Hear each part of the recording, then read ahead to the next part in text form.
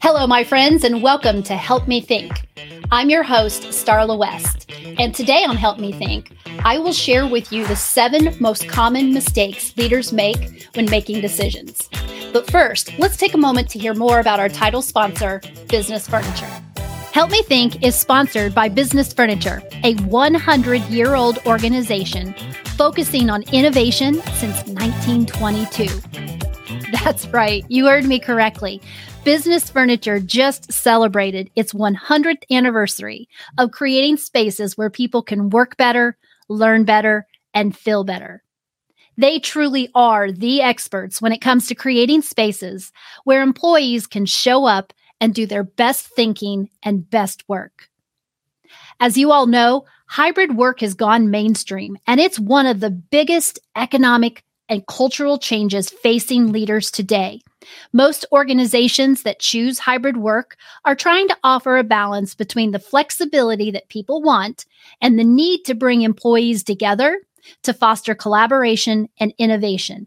And these guys know how to do it. So let Business Furniture help build a sense of community for your company. Check them out at businessfurniture.net. And now, back to our episode. Welcome back. Decisions are one of any leader's most important responsibilities.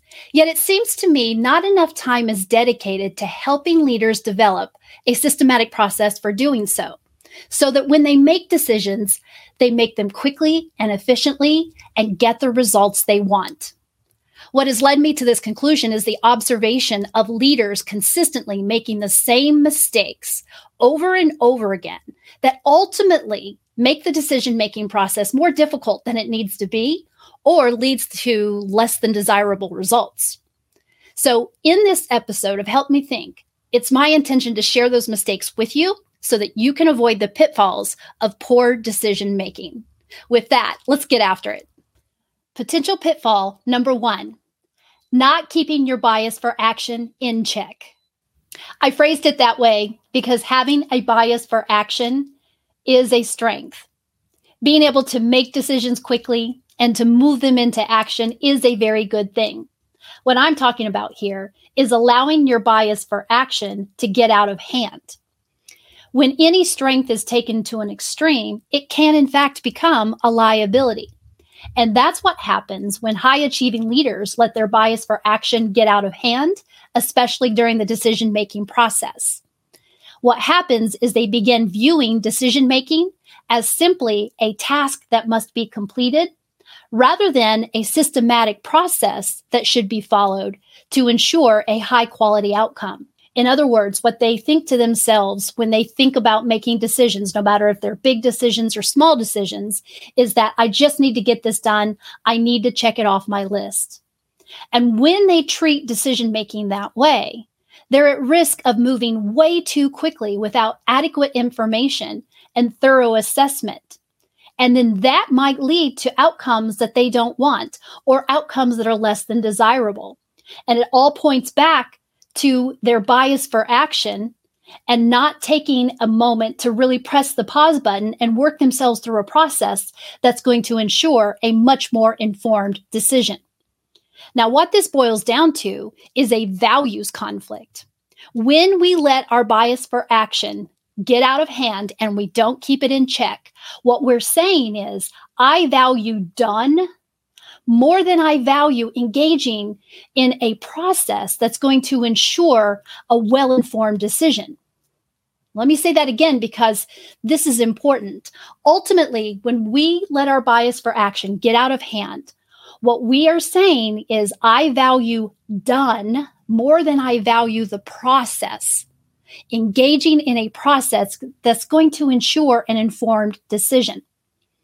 Now, I think it's really important at this point to stop and to explain what I mean when I say systematic process, because my concern is that a lot of you are going to hear, when you hear systematic process, you're going to hear, oh my goodness, Starla's saying I need a process every single time I make a decision, and that process could take days and days and days. No, that's not what I'm saying.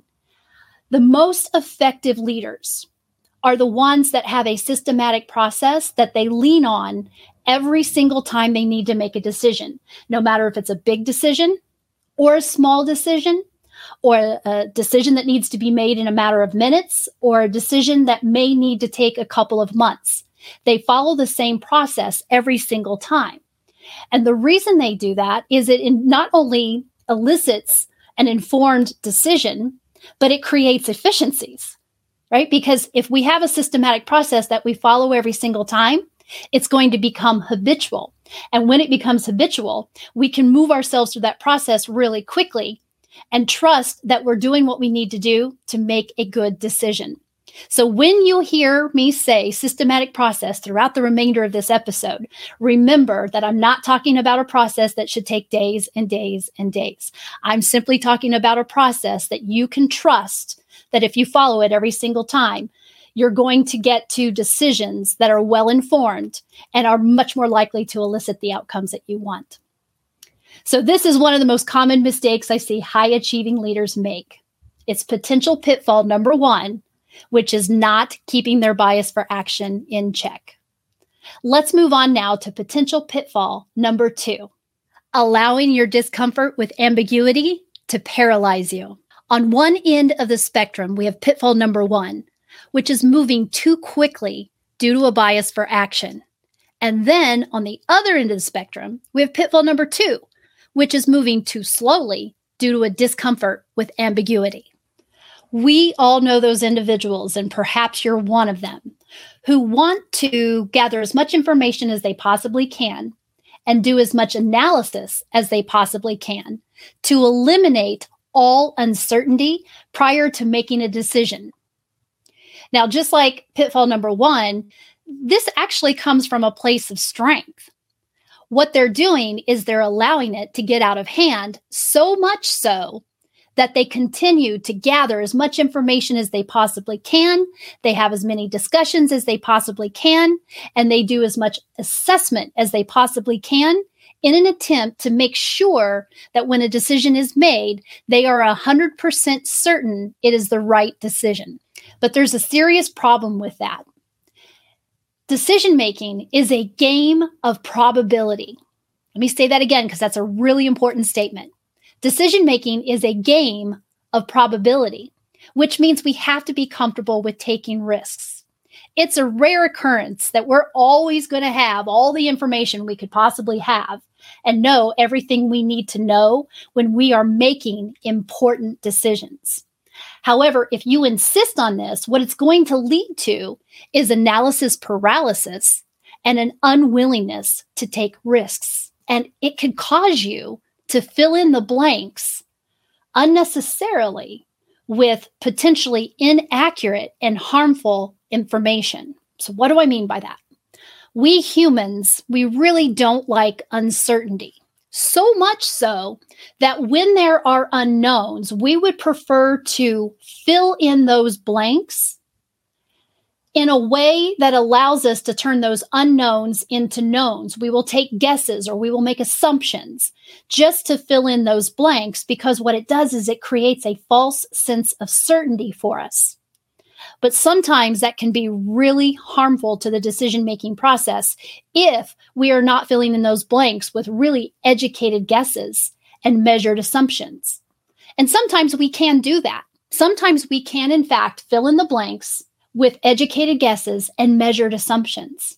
But sometimes it is best to just let those unknowns exist. And I have found this can be really difficult for some leaders, but it's essential for an effective decision-making process. In his book titled Human Energy, author John Ingalls states this. He says, "The degree to which ambiguity can be tolerated determines the amount of difficulty an individual can and is willing to meet and overcome in coping with the problems of human life and in taking advantage of the opportunities life has to offer." Now, Mr. Ingalls writes a lot like me. He writes really long sentences. So I'm going to read that again for you to make sure you captured it. He says, "The degree to which ambiguity can be tolerated determines the amount of difficulty an individual can and is willing to meet and overcome in coping with the problems of human life and in taking advantage of the opportunities that life has to offer. The bigger the problem, the bigger the challenge, the bigger the opportunity, the higher level of importance it brings to the table, most likely means it's also going to bring some ambiguity. There's always going to be unknowns. So we have to get comfortable with the fact that decision-making is a game of probability. It's a gamble. And we're taking this gamble, we're making this decision in a measured way, acknowledging the fact that we don't know everything we need to know. We don't have all the information that we'd like to have, but we need to keep moving forward. And that's why I say decision-making is a game of probability, and that's why we have to be comfortable with taking risks. A few months ago, an executive leader sat in front of me and told me this story. She said, Starla, I have a top performer who she's dragging her heels on a very important project. And every time I ask her about it, she hasn't even started it yet. So I'm trying to decide if I should just take the project back and do it myself. And quite honestly, I don't have the time for that. Or do I delegate it to someone else on my team? But everyone on my team is maxed out. I don't have anyone that has the bandwidth to take on this project.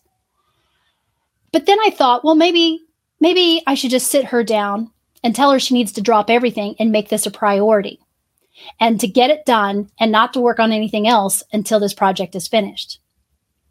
Now, there was a pause in the conversation, so I responded with a question. I asked her, do we really have a good understanding? Do we truly understand why this top performer of yours is dragging her heels on this project? Because if we don't understand why, I think we should take some time to try to understand that, because those might not be your only options. Time and time again, I watch executive leaders make this mistake, which is pitfall number 3, solutioning way too early. Diving in and offering up solutions before they've taken the time to thoroughly diagnose the problem and gain a solid understanding of what it is that they're really trying to solve for. And this comes from a bias for action as well. Let's be honest. Most of us are fixers. We love fixing things. And when there's a problem, we dive right in, and we dive right in with potential solutions. But this can be really harmful when it comes to the decision-making process, especially if we've not taken the time to really understand what it is that we're trying to solve for. So, the most effective decision makers make it a habit of always asking this question early on in the beginning. Have I or have we pulled back the layers of the onion enough to truly understand what it is that we're trying to solve for?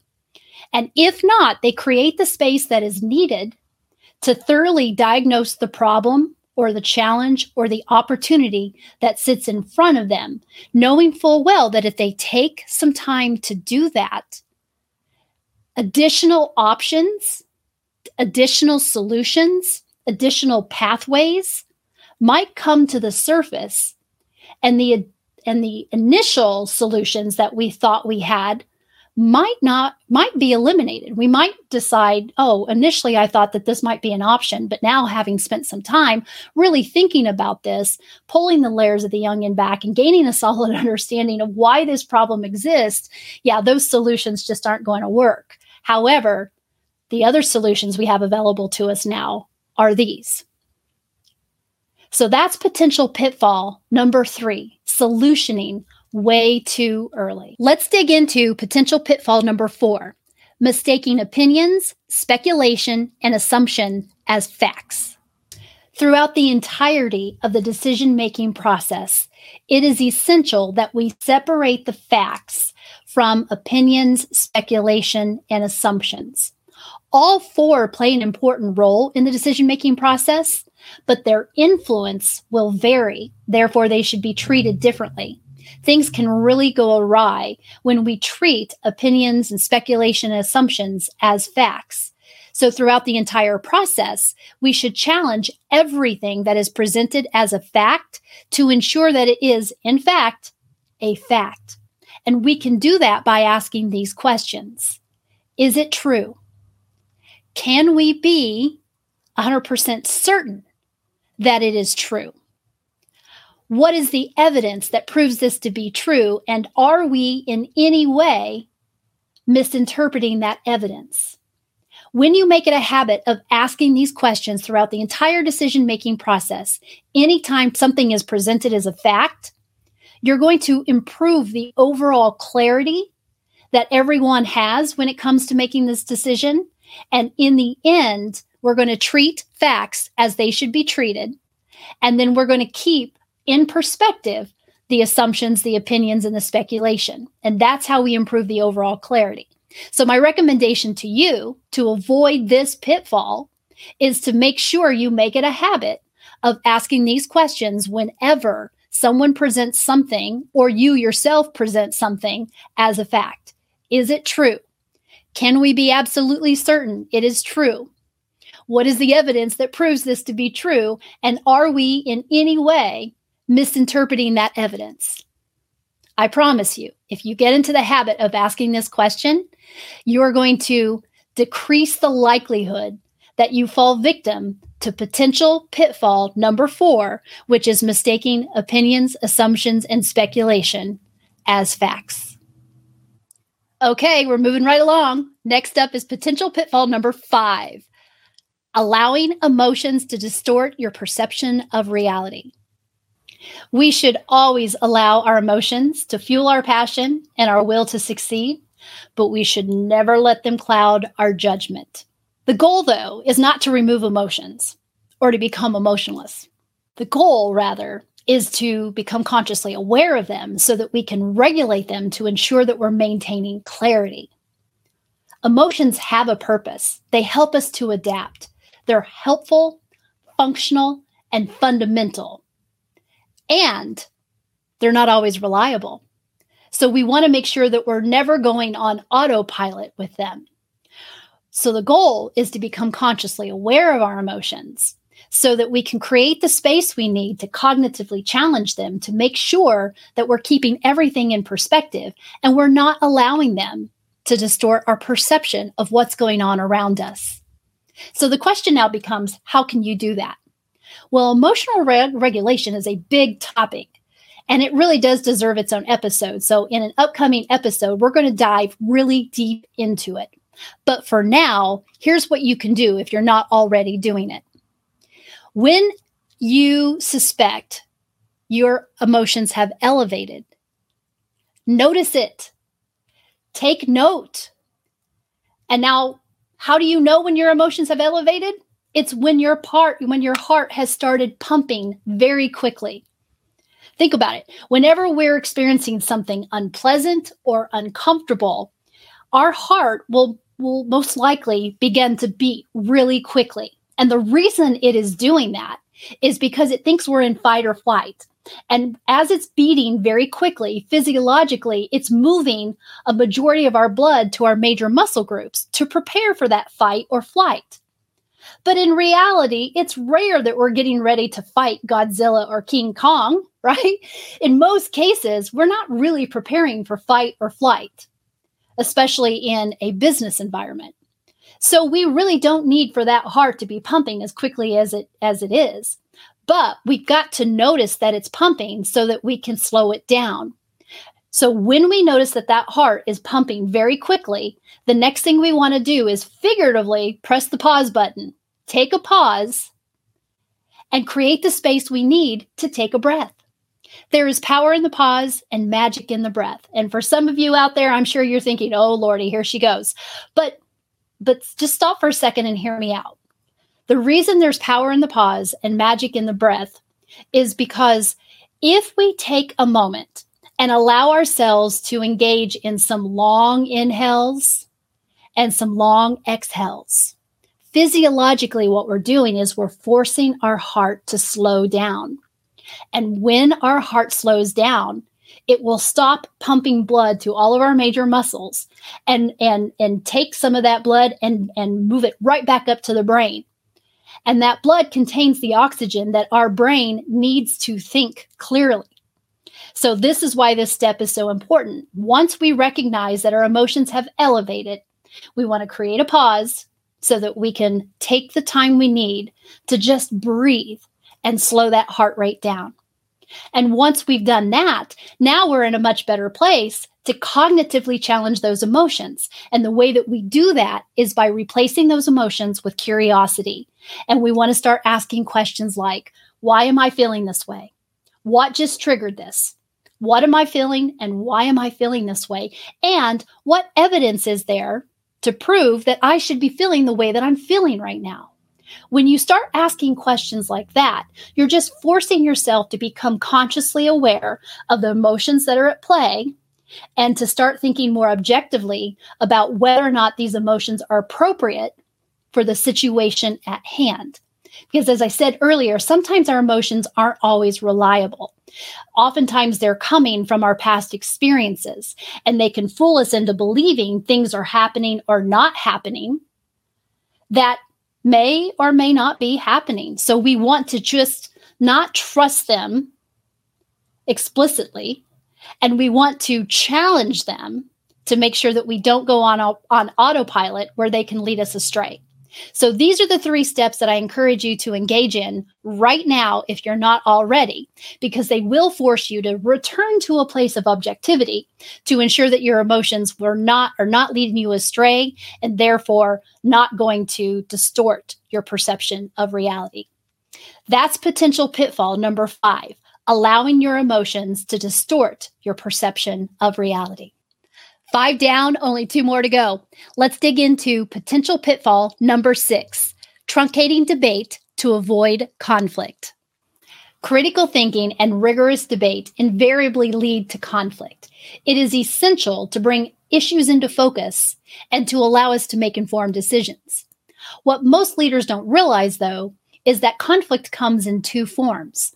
The first form is cognitive conflict. And it is exactly what it sounds like. It's when we're disagreeing about the work at hand. Cognitive conflict is when we disagree about ideas or we have differing views about the best way to proceed forward. We're simply in disagreement about the work or whatever it is that we're discussing. However, the second form of conflict can come when cognitive conflict becomes very personal in nature. And then heated arguments lead to personal attacks. And that's called affective conflict. Affective conflict is when the conflict has become very personal and we have walked away or departed from engaging on a cognitive level. So as a leader, if you want to be really effective at decision making, especially when you're leading your team through decision making, the goal should be this: to be intentional with differentiating between the 2 forms of conflict so that you can separate them. Because what you want to do is you want to increase cognitive conflict while keeping affective conflict low.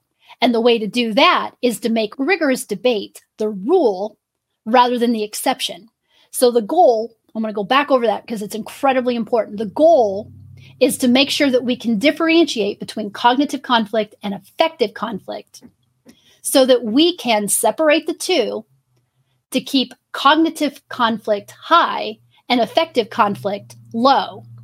And the way that we do that is by making rigorous debate the rule rather than the exception. So now I'm sure you're probably thinking, well, how do we do that, Starla? And that's a fantastic question. And the good news is that there's all kinds of different ways, tools, and strategies that you can use to make rigorous debate just part of your overall decision-making process. So much so that it really does deserve its own episode as well, just like emotional regulation. So we're going to dig really deep into all those strategies and all those tactics in an upcoming episode. But for now, here's what I encourage you to do. Remind yourself over and over and over again, and remind your team over and over and over again that cognitive conflict is good and emotionally mature professionals do not make it personal. Because here's the problem. When we're engaged in conflict, especially in the business environment, even though it really truly is cognitive conflict, some professionals can start to take it personally. And as soon as they start to take cognitive conflict personally, it's now turned into affective conflict. And emotionally intelligent, emotionally mature professionals do their very best to avoid doing that. Or when they catch themselves doing that, their goal is to walk themselves back out of it. So moving forward, if you really want to be effective at decision making, if you want to be effective at engaging in decision making with others and leading others through the decision making process, what you want to do is remind everyone that vigorous debate is the rule, not the exception. Because when we engage in cognitive conflict, we're going to bring all the issues into focus. We're going to get them all out on the table, and it's going to allow us to have a robust discussion that ultimately will lead to an informed decision. Their job, your job, is to make sure that they do not turn cognitive conflict into effective conflict. And emotionally mature professionals simply don't. So that is potential pitfall number 6. Truncating debate to avoid conflict. If you want to avoid poor decision making, this is definitely a pitfall you want to avoid. And that brings us to our 7th and final potential pitfall when making decisions. Thinking short-term only and not playing the long game. During the decision-making process, after we have taken the time to really thoroughly understand either the problem, the challenge, or the opportunity that we're trying to solve for, there will come a time that we're ready to put all of our potential options, solutions, or pathways forward out on the table. And when we do that, what we want to do is we want to take the time to play each one of those out. And the reason we want to do that is as we're playing out those options, if we were to go with this option, what would that look like? In essence, is what I mean when I say play things out. If we are to go with this option, what would it look like? What would it require? As we do that, we want to consider both the short-term and the long-term implications so that we can uncover any potential unintended consequences that, if we aren't aware of them from the outset, could come back to bite us in the butt a little later on. And the way that we avoid that is by considering both the short-term and the long-term implications as we play out each potential solution, option, or pathway forward. Here's what this could look like. As we play out each one of those, one of the things that we want to think about is the trade-offs or the sacrifices we might have to make if we go with this particular option. If there was a perfect solution out there, the decision-making process would be easy. But that's the whole reason why decision-making can sometimes be difficult, is because there isn't a perfect option.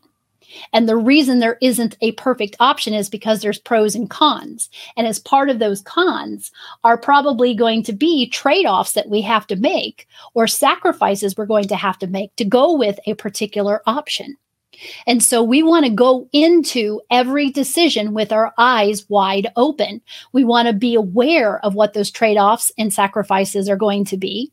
We want to be able to plan for them, possibly work around them, and maybe even mitigate them so that they don't have as much of an impact on us as they possibly could.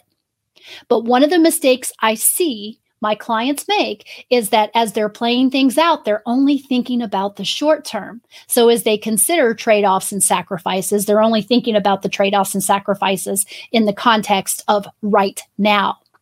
And what I want to encourage all of you to do is, as you play out the options that you have in front of you, as you move forward in your decision-making processes, make sure you think about both short-term and long-term implications. So there you have it. There are the 7 most common mistakes that I see executive leaders make when they are engaged in the decision-making process. These are the pitfalls that you could potentially run into if you're not aware of them. Not keeping your bias for action in check, allowing your discomfort with ambiguity to paralyze you, solutioning way too early, way before you've ever diagnosed what it is that you're trying to solve for, mistaking opinions, speculation, assumptions as facts, allowing your emotions to distort your perception of reality, truncating debate to avoid conflict, and last but certainly not least, thinking short-term only and not playing the long game.